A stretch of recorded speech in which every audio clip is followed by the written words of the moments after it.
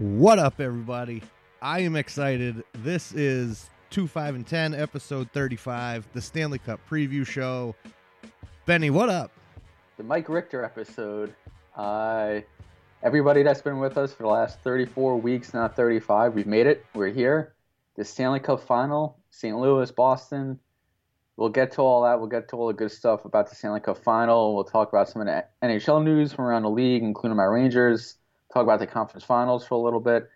And then we'll get to the good stuff. But congratulations, Eastern Conference champion, Kevin, and all the Bruins fans that listen.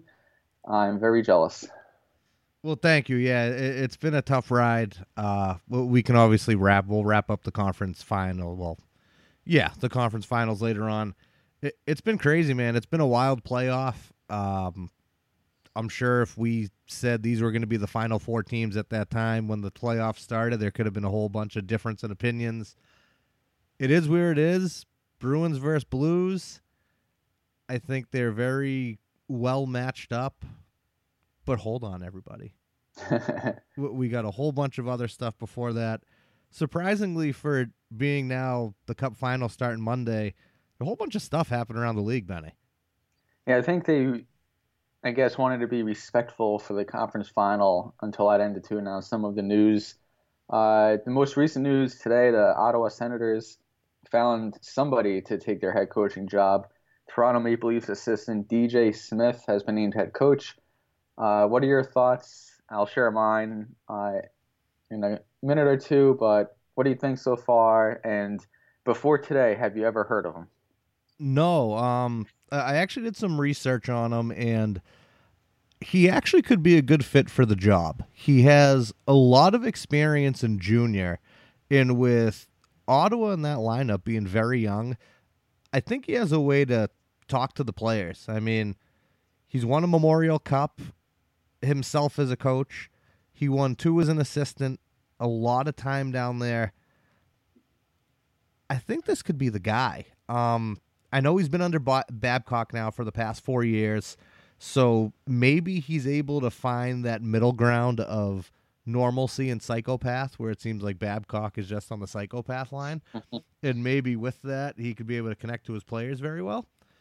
With that, I mean, Dorian even came out and said that what put him before everybody else was his communication skills. And I feel like nowadays communication, it's lacking. Like, we're a huge communication world in the sense of Wi-Fi and everyone's on their phones and everything. But, like, when you're in a room, and I mean, you've been in a hockey locker room, like, you need to be able to communicate and be in touch with all the guys. And I think that part of it's huge. If he can actually command the room. That I don't know. That we'll find out. Because, I mean, the junior jump to the NHL, I think, is different. Maybe his experience with Babcock, he's learned some things. But not everybody is always that same coach as who you were with. You know what I'm saying? Like, he might have had to be a certain way as an assistant under Babcock, but that might not be him completely. So we'll see as to how it adapts at an NHL level. A Babcock quote, a little cocky, it seemed a little strange to me. Quote, "One thing I believe is the idea that if you come and work with me, you share your info, I share mine, and you get to go on your way. I'm pumped for him. We had 4 years together. Now he's set up good. He feels good. He's a good coach. He's a good man. He's going to do a good job. They're lucky to have him." That actually sounds legitimate from Babcock. Like, usually it's kind of like, oh, he's somebody else's, property now. We don't talk about him. We wish him the best, yeah. Yeah, so, I mean, it seems like he's in depth. Definitely a lot of info over 4 years there. I mean, maybe he just wants to get past a first-round playoff. Could be that. This now puts him with a couple other coaches from the Babcock assistant tree now in the NHL. Todd McClellan, Paul McLean, Bill Peters, Jeff Blashill, and now DJ Smith. And all those other guys are pretty good. So, like you touched on, excuse me, he spent the last 4 years with Babcock. He was an assistant coach running a PK. Before that, he spent 9 years in the Ontario Hockey League as an assistant with the Windsor Spitfires. And then he was head coach of Oshawa. They won the Memorial Cup in 2015. My opinion of him is kind of hit or miss. So his time in NHL, he's never run an NHL bench. He's never been the go-to guy before in the league. Not going to hold that against him too much, but in his 4 years as the assistant with Toronto, he was in charge of the penalty kill, and it's gotten worse every single year. It started out 82.5%, and then this past season was 79.9. The shots allowed have gone up from 31.9 per game in 2016 to pretty much 34 a game this past season.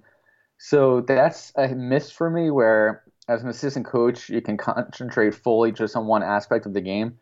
And from those two measurables, it's gotten worse for Toronto defensively. And it's not like Toronto hasn't put money and resources into developing their top six.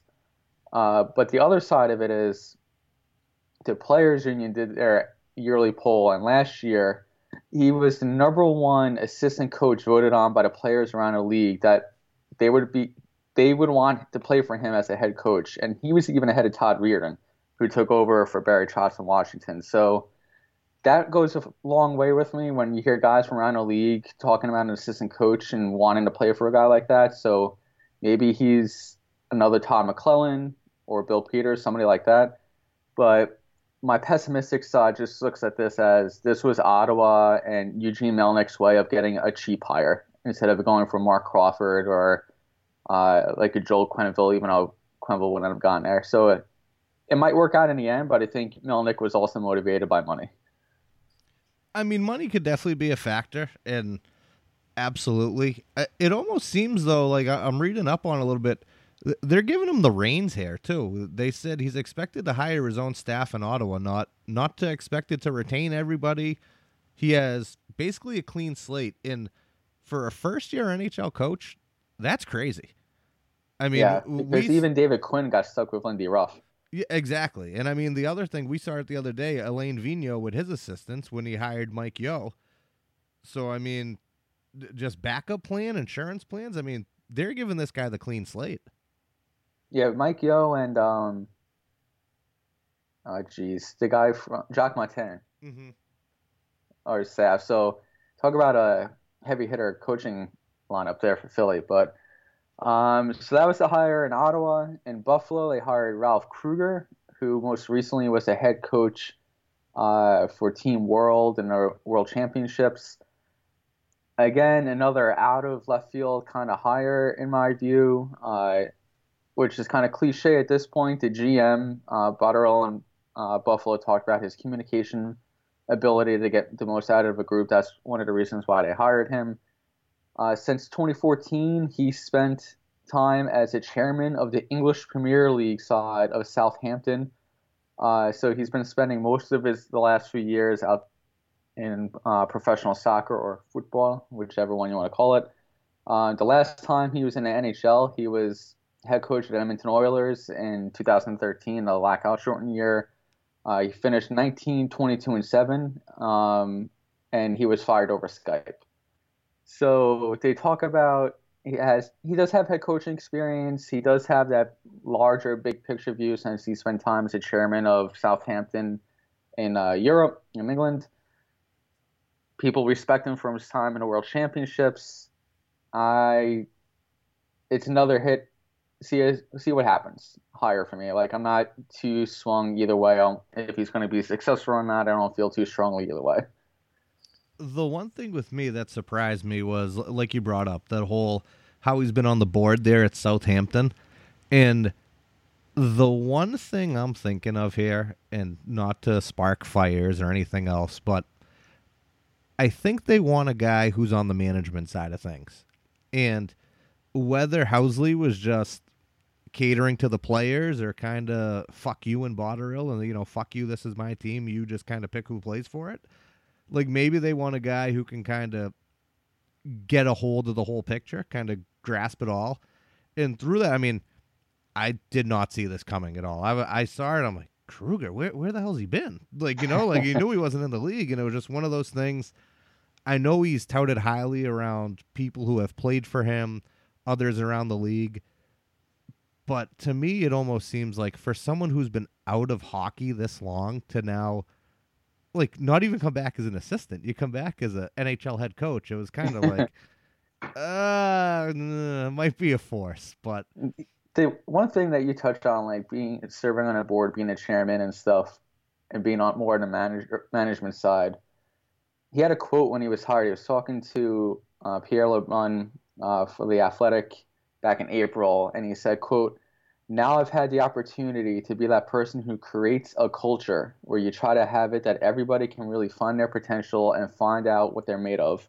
So my evolution has been neat that way. Now, 6 years into this, if someone is asking me about the NHL, your brain goes to a similar role," end quote. And I think that's been one of the things that have been lacking in Buffalo. The Dan Bylsma, the Ted Nolans, the Phil Housleys, there's no culture change. They're just used to losing. It's pissed off Jack Eichel the last few years when the season has ended. I think they're looking at this as the type of guy that might be able to set the tone as that ship has sailed, where the Buffalo Sabres were turning over a new leaf. We're expected to win now. Get on board or get out. With that, though, like you touched on one thing, the whole Jack Eichel thing, say Kruger comes in and his culture change, his everything else, like, he's been there for 6 years now. He had to build this up. So say if some people aren't willing to wait as long, and they have Eichel locked up for 8 years, it was a max extension. So I just don't know if at one point, like, who indeed calls the shots in Buffalo? Is it Eichel? Is it Botter? Like, I don't know who calls the shots there. So who's to say Eichel comes in next year and, hey, maybe the culture is changing, like, it's better, but we're still losing? What the fuck's the difference?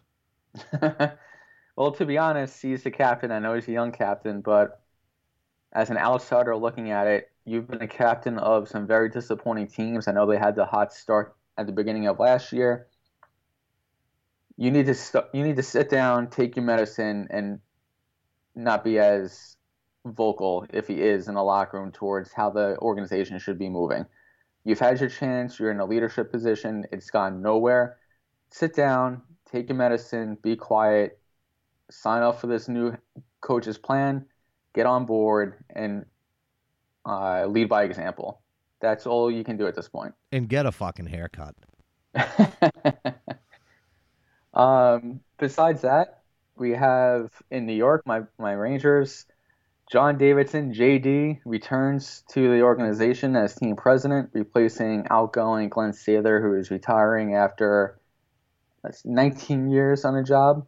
Not much to say really there outside of being happy. I grew up with him. He was a color analyst for 20 years for the Rangers up until 2006. So I basically grew up with him and Sam Rosen 82 nights a year, not necessarily including playoffs. So glad to see him back in the organization. The key part for me in the hire is they only wanted him. So as soon as Taylor retired, they only wanted to bring in JD. It was pretty much a foregone conclusion. His contract, he just signed an extension with Columbus, and the only out he had in his contract was if the Rangers had an opportunity. So even he was kind of leaving that door open.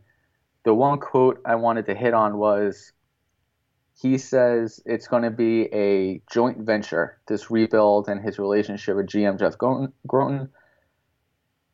That's a change from Sather, because ever since Sather kind of stepped into the president's role, he gave guidance and advice, but he kind of stepped out of the day-to-day operations and he let the GM handle everything.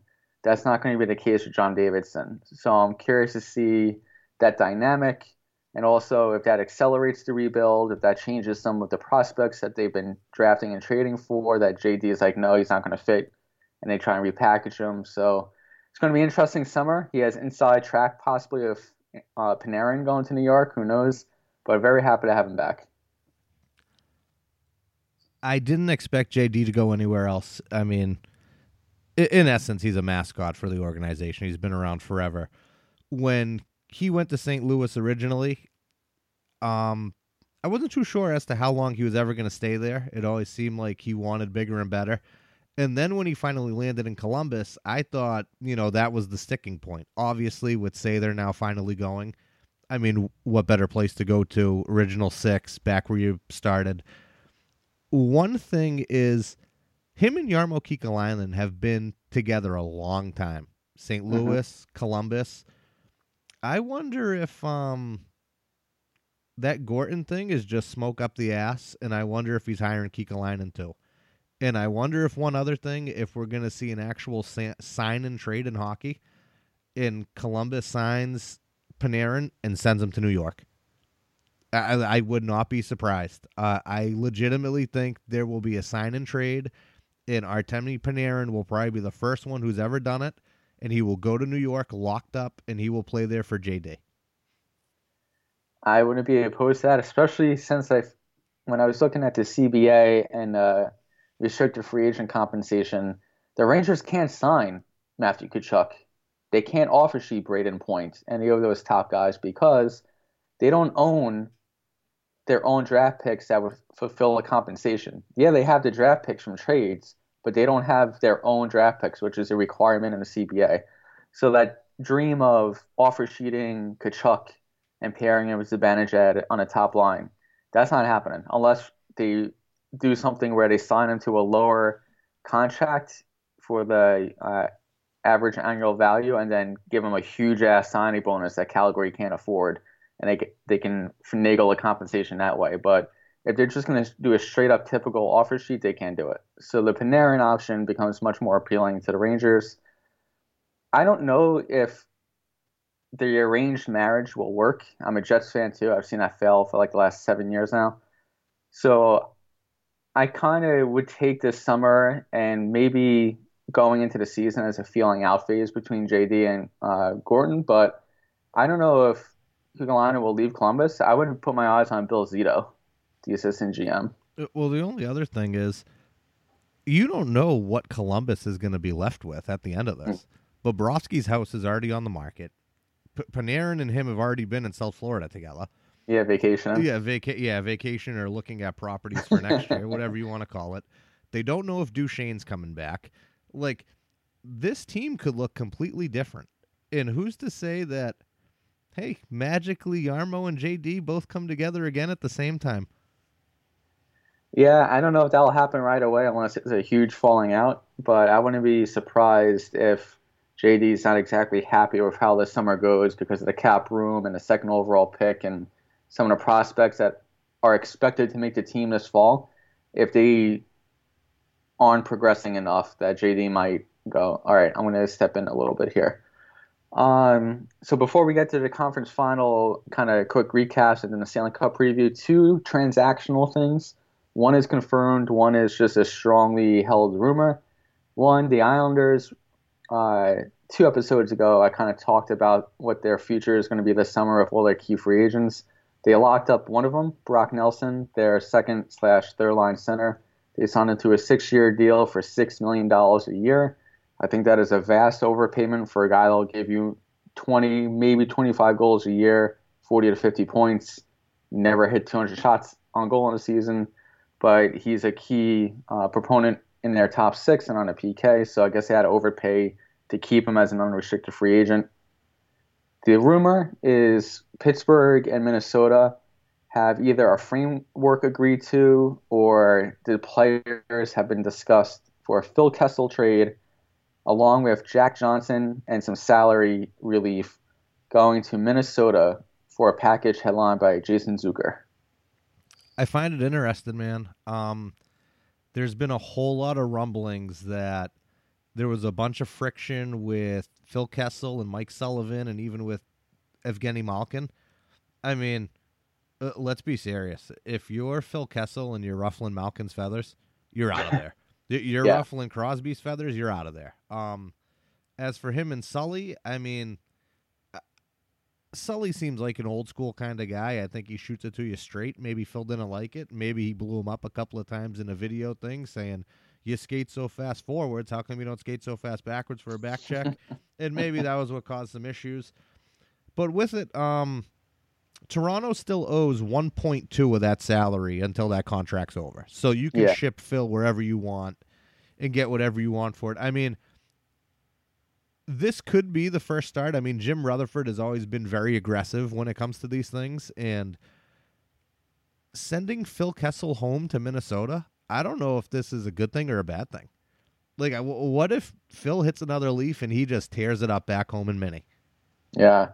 Well, I mean, for Pittsburgh, they're like you said, Rutherford's not afraid to make trades, but he's also highlighted the fact that this core has been together for so long that maybe it's time to shake things up a little bit. And he's not trading Crosby, he's not trading Malkin, and I don't think he's going to be moving Letang. So Kessel was the obvious candidate there. They also have hinted at wanting to get quicker, and Zucker definitely does that in his hypothetical trade more than Kessel. From Minnesota, he went to University of Wisconsin. He's good friends with Ryan Suter, so it seems like a natural fit. It's up to Kessel. He has a no trade clause, so I think they're waiting until after the Stanley Cup to potentially announce anything. There were rumors that Kessel might be traded to Arizona because why am I blanking on the head coach's name now? Rick Tocchet. And for the Coyotes. Rick Yeah, Tocchet. Rick Tocchet. Him and Kessel got along really well, but the Coyotes' ownership situation is now in flux again, so I don't think they can take on a contract at this point. So it looks like the first strong trade rumor of this offseason has already started with Kessel to Minnesota. That being said, let's get to it. Conference final recap. Let's start out west. I want to get your thoughts not on the entire series, but on two aspects of the Sharks Blues. One, the non-call for the hand pass on the overtime game winner for San Jose. And if you think, like a lot of other fans have been saying, that every goal should be reviewed. And also your thoughts on the future of San Jose with all the free agents they have. Every goal being reviewed, no. Thank you. This year specifically, it has taken up a whole bunch of time Mm-hmm. doing all of it. And it's a fast game, man. Referees are going to make mistakes, but that's happened forever. I know this year it seemed to have cost the NHL a lot and a lot of headaches, whether it's penalties, whether it's offsides calls, whether it was now a hand pass.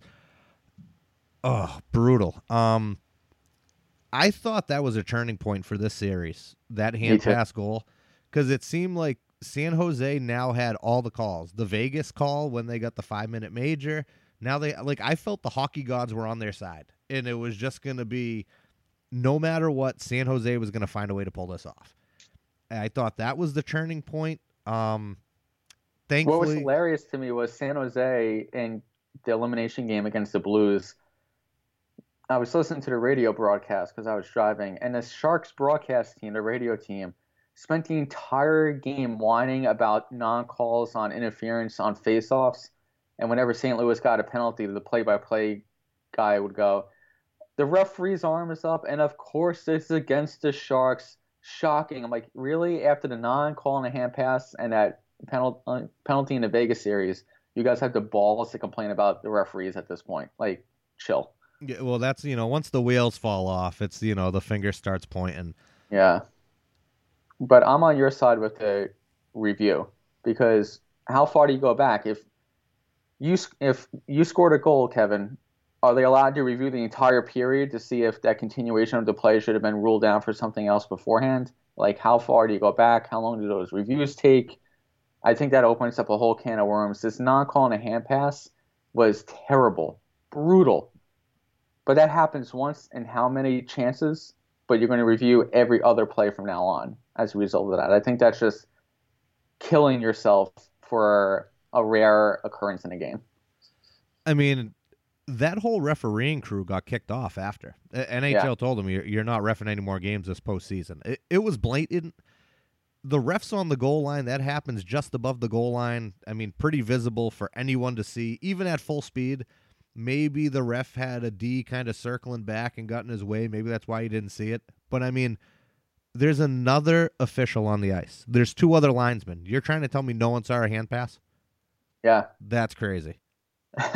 And Kerry Fraser, who's on Twitter, is great. He goes into explanation for a lot of calls all the time. He said that all four officials were positioned incorrectly.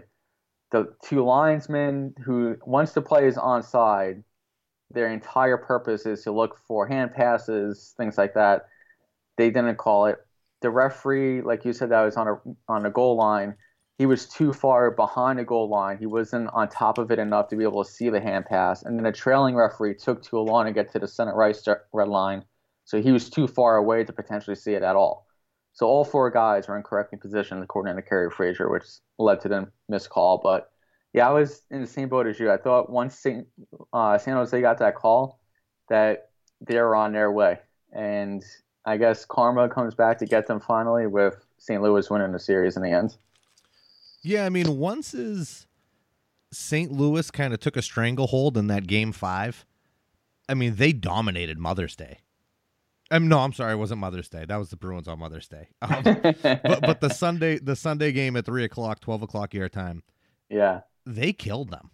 Mm-hmm. Like, they just came in and blew the doors off, and they were more hungry. Who hit Pavelski? He almost killed him with a clean hit. Pietrangelo, yeah, right at the blue line, right on the linesman, like clean hit, no question about it. But and Pavelski didn't play Game 6 because of it. I get it. They were beat up. I have a question for you because I was talking, I think it was Mainsy about it the other day. Do you let Erik Karlsson play that Game 5 after Game 4 when you benched him basically the whole 7 minutes left in the third? Like, at what point does he not understand, or do the coaches not understand he's hurting them? Because now they're down to 5D.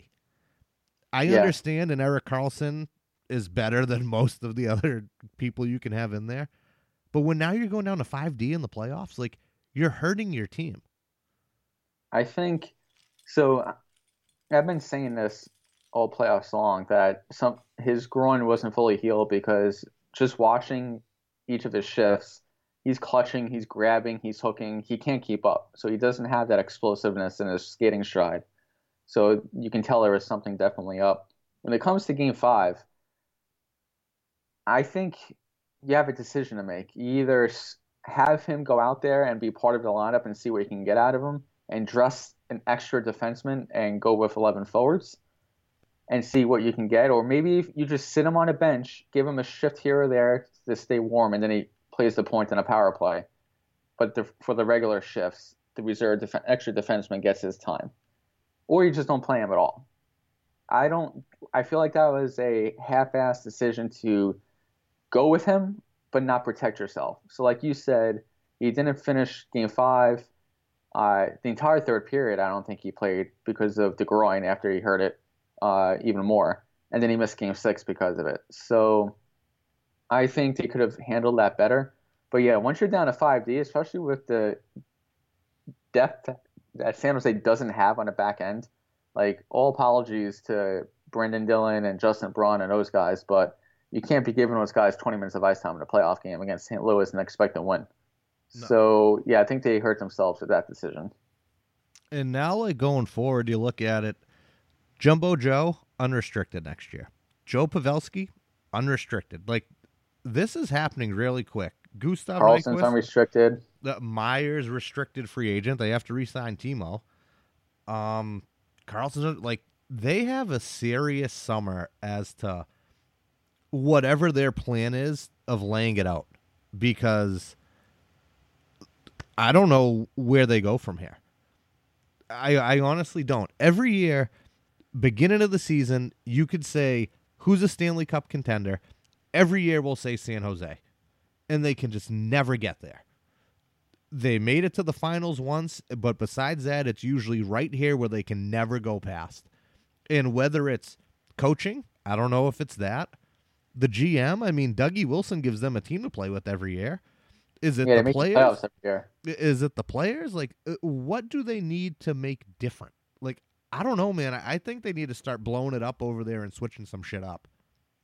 So it's interesting because, like, they've had to retool before, and they've had to make hard decisions before. Like, Wilson let Patrick Marleau go, who is the face of their franchise, a homegrown guy, that captain, because he didn't want to overpay for a guy in his late 30s. They're trying to make the distinction or correlation between that decision and somebody like Joe Pavelski. But even though it's kind of odd because San Jose didn't attempt to start negotiations with Pavelski at all year. And I don't know if there's going to be some bitterness there on Pavelski's side where he's going to be like, fine, I'm going to see what else is out there and see if there's a good fit. I don't know what's going on there. It would be hard for me to see Pavelski leave this summer for San Jose. I don't think that's like a huge possibility. I'd probably put it like 80-20 at this point.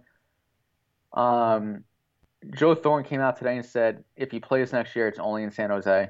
So that's basically just like he's been doing. He'll probably tell Wilson, do what you need to do, and if I have a spot, I'll come back. If not, then I'll call it quits because I don't think he's going to try and like sign in July 1st and hamstring them a little bit. Carlson, I think, is gone.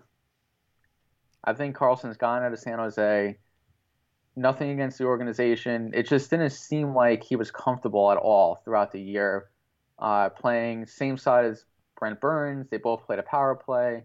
I think Carlson and Burns are both lead dogs, and they both want to be running their teams. And I think Carlson is going to be looking to go somewhere else this summer. He's going to have plenty of suitors.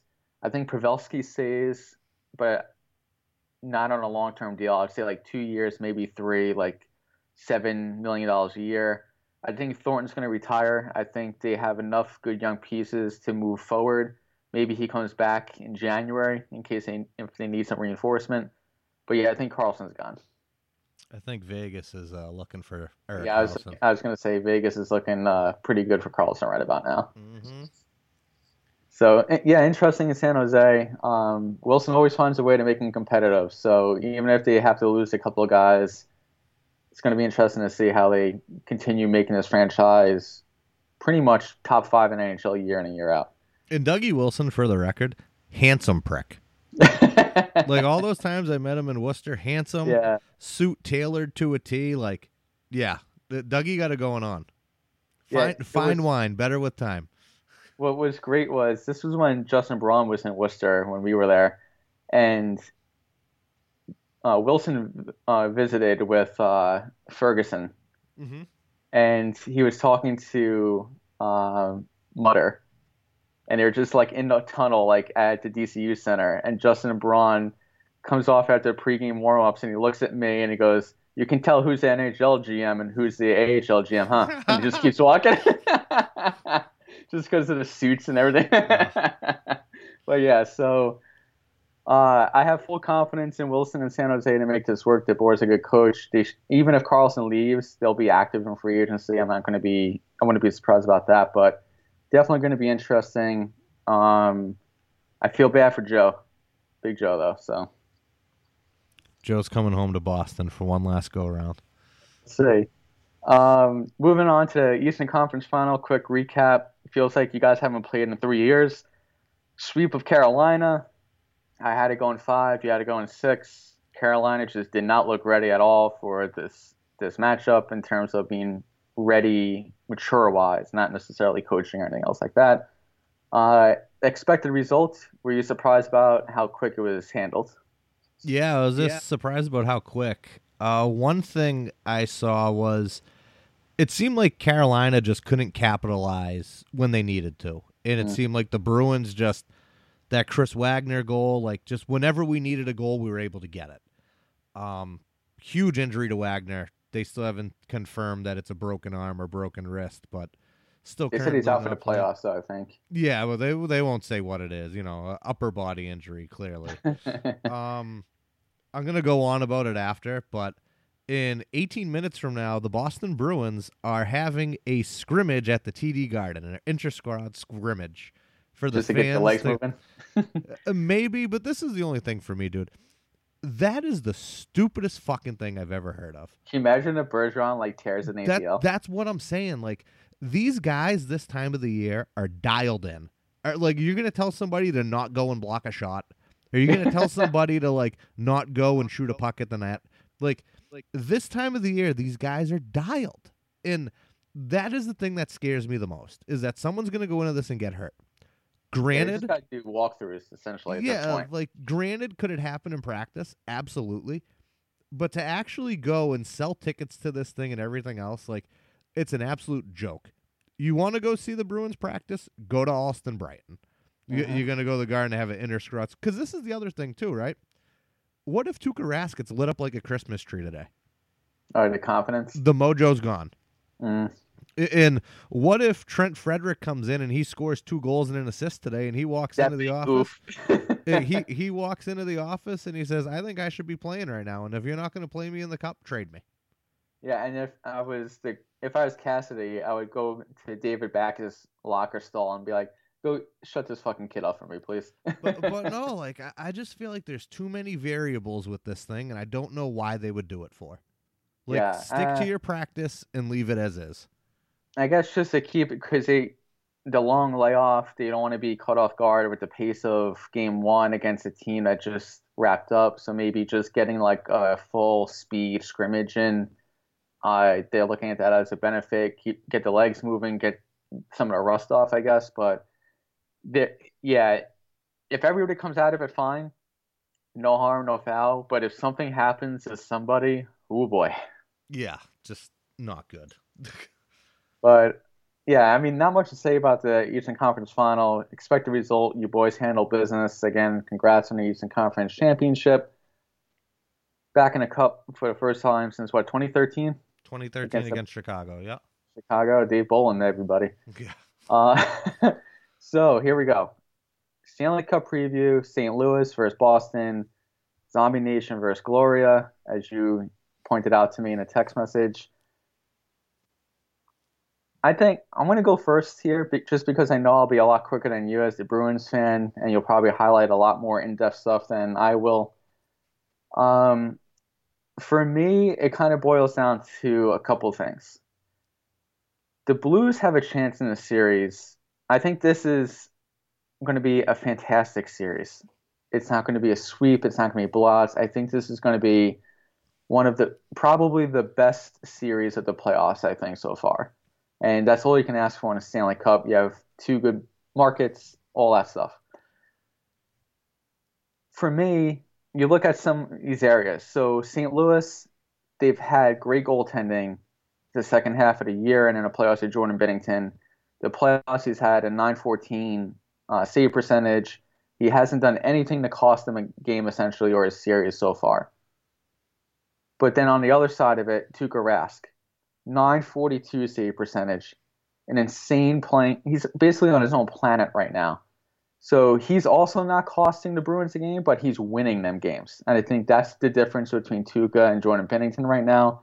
Not saying Binnington doesn't have that ability, but Tuukka's winning games for Boston. Binnington's just not losing them. The other aspect for me is special teams.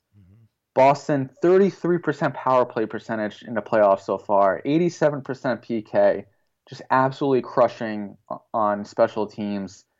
St. Louis has been, even after the coaching change and their long second half run, has struggled in both of those areas. So that's another area that Boston could exploit.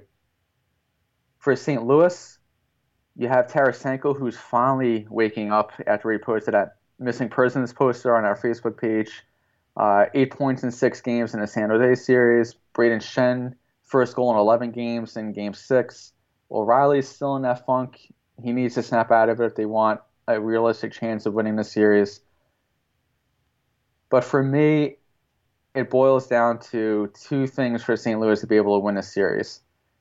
They got to exploit Chara, which after all these years, it's just odd to say that Chara is the weak link in the top 4 for the Bruins in the playoffs so far. He's playing hurt. Obviously, he missed Game 4 of the Eastern Conference Final. But against Carolina for the entire playoffs, Chara is the only Bruins defender with an expected goals rate below 50. Everybody else is above 50% except for Chara. And especially when you have him playing top minutes with the top line with Bergeron, Pastrnak, and Marchand, he's at 39%. I don't know how that's mathematically possible when you're playing with a line as dominant as them, but that's just to highlight how exploitable Chara is at this point in his career and this deep into the playoffs. So that's one area where, especially when St. Louis is at home and they have the last change, if you see Chara out there on the ice, you got to get Tarasenko out there, you got to get O'Reilly out there and hope for the best. The other area is they got to play physical. They got to slow things down. You have Shen, O'Reilly, Oscar Sundqvist, Jay Bouwmeester, Joel Edmondson, Bertuzzo, Maroon, Barbashev, all big boys, all physical guys. They need to play physical. They need to slow things down because you're not going to get a lot of pucks past Tuukka. and you're not going to be able to keep pace in the shootout with the Bruins. So you got to turn it into an old-fashioned scrum series and hope your few game breakers like Shen and Tarasenko really come through for you, Jaden Schwartz, for a chance to win a series. The issue for me is, besides what I already highlighted about Tuukka Rask in goal and a special teams advantage that Boston has a distinct advantage with, everything that St. Louis does well, Boston does better. St. Louis is physical, Boston is physical. They have good goaltending, Bruins have better goaltending. St. Louis has a good defensive system, the Bruins have a great defensive system. They've been there, done that. They have the goaltending, they have the coaching, they have the special teams advantage, and they have the best line in hockey. So I think it's a great series. I just think it's a terrible individual matchup for St. Louis to draw for the Stanley Cup. I'm with you. I think it's going to be a great series. I'm guessing 6 or 7 games. I see two teams here looking in the mirror. And you know how when you look in the mirror, shirt off, and you're like, yeah, I think my chest looks a little bit better. Like, looking good. Yeah, just exactly what you said. Like, two teams that want to mirror each other in the things that they do. You can go up and down the lineups if you want to go line by line and have, the who's pricks the biggest, by, a quote. But, like, you look at it, you have two very good teams. They're both relying on scoring from their top lines, but they both get the contribution from their depth, whether it's the second, third, or fourth. You look at the top 6. I mean, you can almost, yet again, call it a wash or say one's just a little bit better than the other. There's so much here. 2 goalies that are on fire. It's crazy. I think the NHL really lucked out with this series. I know the storyline, if Joe Thornton came home to play, would have been maybe a little bit better for them. But David Backes is going home to a team that didn't want him anymore. Yeah. So I think he's going to be very hungry for this. I think you are going to see that O'Reilly line up against the Marchand line, and then it'll be a fantastic fucking matchup. Oh, dude, they're going to go at it on every draw. Yeah. Legitimately, I think that's going to be awesome. So I think then that slots David Krejci against that Shen line with Schwartz and Tarasenko. I don't know if that's a good flip-flop for us, to be honest. I would rather Bergeron with them trying to shut him down, but I think that anytime O'Reilly's out there, you'll probably see Bergeron out there. But it could be the other way, though, too, with Bergie just trying to shut down that top line. I don't know what to expect from this series. I honestly don't. I don't see Tuukka getting out of the zone. I don't see Binnington getting out of the zone. One thing the Bruins have to be very careful of is as to how active St. Louis's D is. Oh, yeah. They're in on every play. Games, especially done. But the other thing was Game 6, Bortuzzo's in up there. Yeah. When Robert Bortuzzo's up there, these guys are very aggressive. So it's going to turn into one thing. Confident aggressiveness, it needs to be controlled. Because if they jump and one of them missed the net, the Bruins better be going the other way 2-on-1 or 2-on-2 with at least a forward the other way and get a chance. And you guys are fantastic on a transition like that. So yeah, so going down to it, if you look at, I'd say the Bruins lineup more than St. Louis's lineup, if the Bruins win a cup this year, and now I'm just looking at younger guys, now Pasternak has a cup. Now DeBrusk has a cup. Heinen has a cup. Corrali has a cup. Krug, Carlo, McAvoy, Clifton, Grzelcyk. These are young guys that now add to the other guys that already have cups. Mm-hmm. I think that's completely changing. Changes payroll, changes scheme. Yeah. There's a lot of things that are going to happen from this and because of this. And I don't want to think ahead and say, yeah, the Bruins are winning the cup. I do think the Bruins win it here in 6 or 7 games, but I don't think it's an easy series. I think any mistake is going to be costly either way. The Bruins make a mistake, St. Louis is going to make them pay. St. Louis makes a mistake, the Bruins are going to make them pay. I will say that Boston has more of the ability to capitalize on mistakes than St. Louis, because just to reiterate the point that you were making and to kind of wrap up mine, you're comparing the lines, the O'Reilly line against the Bergeron line, the Krejci line against the Shen line. But even looking at the bottom 6, the third line of St. Louis is Tyler Bozak, Patrick Maroon, and Robert Thomas. A pretty solid third line. But then for Boston, they counter with Johansson, Coyle, and Hyman. Yep, and Heinen. That's just as good. Fourth line, you have Corrali, Akari, and those guys. And for St. Louis, you have Alexander Steens on their fourth line. They move Sundqvist down to the fourth line. That's a good matchup. But for me, it always is going to boil down to St. Louis is very good. They have good depth up and down the lineup in the forwards and on the back end outside of Jay Bomeister, who is like an anchor back there. But every single matchup, you're like, yeah, St. Louis, man, that's a good line. That's a good defensive pair. But Boston just is a little bit better in those matchups, in my opinion. And I think that's the difference. I'm just hoping that top line of Schwartz, Shen, and Tarasenko can just be a little quiet. Like, they absolutely just tore up that Western Conference final. And I was nervous at first about all of our days off going into it. But now it seems like St. Louis has only a couple more days off than we do. You know, like, so I feel like that kind of neutralizes it a little bit, which is nice. The only thing here, though, too, is maybe St. Louis going in on the road for game one at least takes them away from all of their distractions. You know, you got no ticket requests and things like that. Ideally, the Bruins go to St. Louis up 2-0.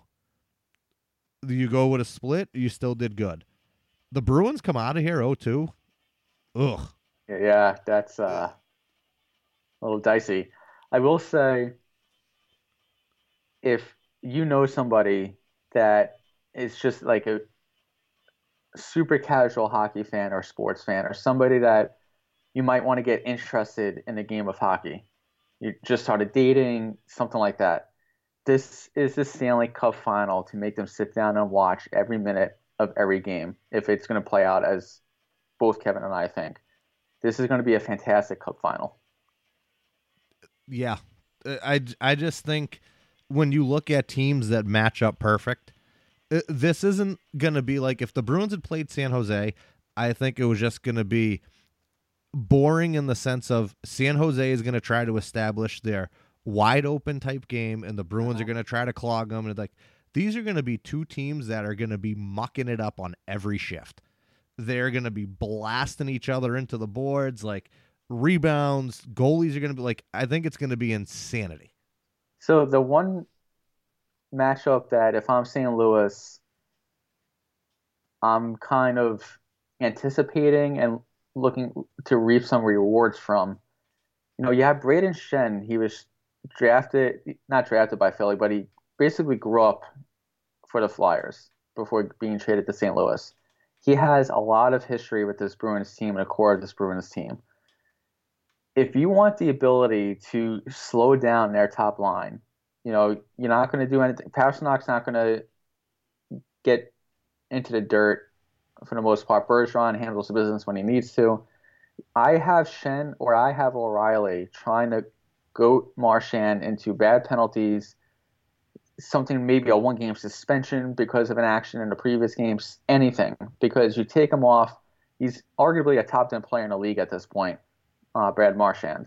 So if you can take him off, get under his skin, get him playing more emotional than he has been, that's one area you can look to exploit.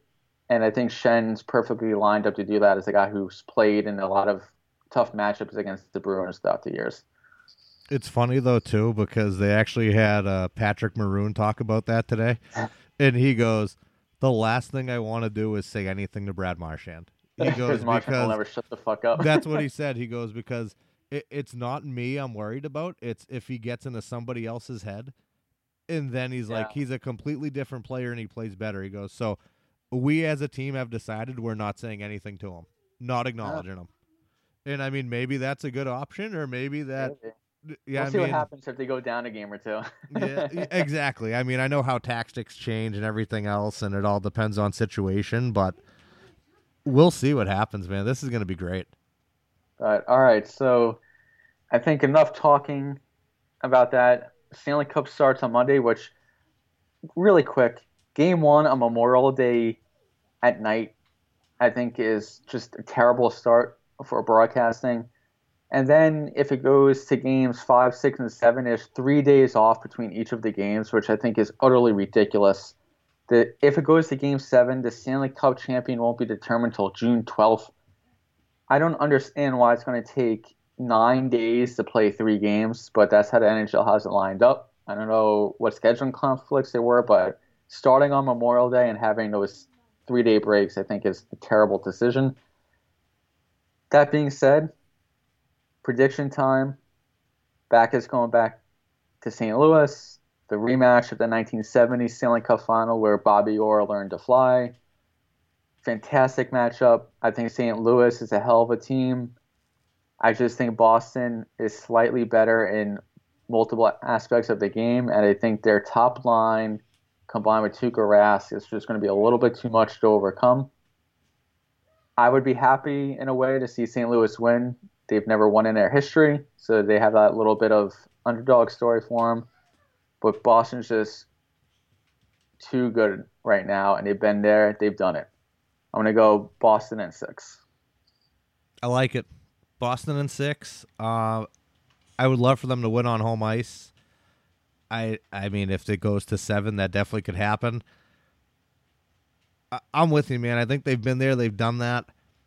I just feel bad for David Perron. Like, this guy, going to another cup final, I just don't think he's going to get it. And it's unfortunate. I mean, he's always been one of those guys who's played on the line, kind of agitator under your skin and things like that. And tough for him. But, yeah, I will go Bruins in 6 as well. But if it goes 7, that's going to be a much better game 7 than a one against Vancouver that you guys were in. And also, I know you want to win at home ice, but if you have a 3-2 series lead going into St. Louis, no, win it there. You just want to end it. Don't come back. That's it. You don't want to go, we'll finish it at home in a game 7. We'll open up the bars when you come home. Don't worry about it. Can you imagine game 7 at home in Boston going into a sudden death OT? No. So, Jesus Christ, you guys would die. I think that would be one time where I would actually just turn the TV off and just sit in silence, because I wouldn't know what to do in that situation.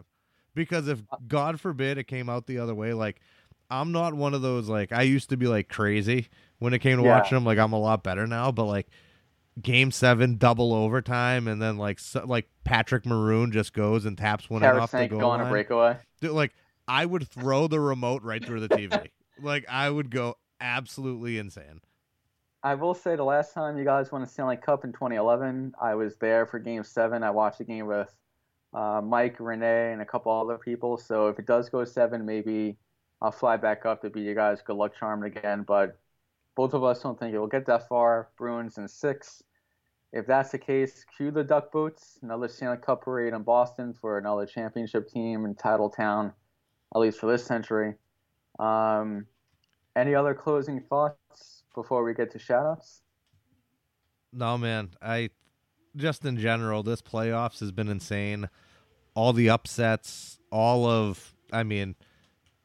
people just getting taken care of handily. Referee calls. This has been an overall just insane NHL playoffs. I will say the NHL is probably happy that they had a lot of different markets with some upset wins and going deep into the playoffs, which is always good for the game. If they just learned how to market the sport better, it'd be even more improved. But you can bet your ass they were nervous about a Colorado-Carolina Stanley Cup final. Yeah, no question. So they're probably happy, very much happy. It's an original 6 team and a good market like St. Louis in the Cup. So, all right. Over under, how many times are we going to see that Bobby Orr picture during this series? Over under starts at 20. Oh, over. They're going to show it 11 times in the game 1 pregame show. Easy. There's no question. And especially once you guys are about ready to clinch, if you guys are going to clinch the cup and it's multi-goal lead, they're going to be showing that highlight a bunch. I'm going to go Bobby Orr! That's an easy over for me. I'll put my life savings on that bad boy. Who you got for shout-outs? Shout-outs, like always, First Lady.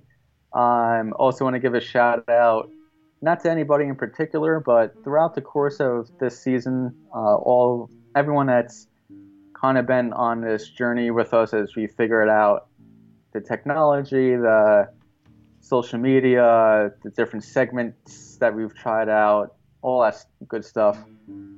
You've heard me. I'm not going to be thanking any of you because you get our product. That's enough of it. Thank you. I was just going to say that you've heard me touch on here and there about, when I'm back on the East Coast. Well, finally, I was able to send my boy Kevin the official text message after Labor Day, the week after Labor Day. The First Lady and I will be officially residents of the great state of New York once again. And this podcast will not have to be scheduled around a 3-hour time difference. Yeah, I mean, the hardest part is always figuring that out. It's like, hey, 3 o'clock your time, and I think 3 o'clock my time. I'm like, no, wait, I'm still working. Okay, yeah, 6 o'clock. So it'd be nice to finally be on the same time zone, which would be good. And I mean, later recordings then wouldn't be as bad on account of we both could have just watched whatever game it was and went right into that. Yeah, like 9:30 start. Yeah, so that won't be as bad, which will make it good. Shout outs this week. Big Red as always. Going forward, I have Cam over here rattling me. He's over here playing the piano. Strat Daddy comes home Sunday from Ireland to jump back into game 1, so he might be a little tired, a little jet lagged, but Monday night there will be a lot of porch rockers flowing. Well, I don't even want to say Monday night, probably all throughout the day. Also, it's Memorial Day, everybody. Think of everything and what this day means, not just an extra Monday off or just a drinking holiday. Also, going forward, I'm with Benny, man. We're trying to figure this out as best we can. We're doing it on the fly. I think maybe because now we're in a very important time here, maybe after every 2 games we'll do a review. So probably we'll have one before game 3, and then we'll probably have one before game 5, and then we'll probably have a final recap after as to what's working, what's not. We're excited, man. Just keep liking it, sharing it, all the above. I mean, this has been fun for me. I haven't been able to go down, sit down, and do a hockey thing, and I mean, this has just been an incredible year. The text messages, the phone calls, the Facebook messages. I feel like I'm doing something right.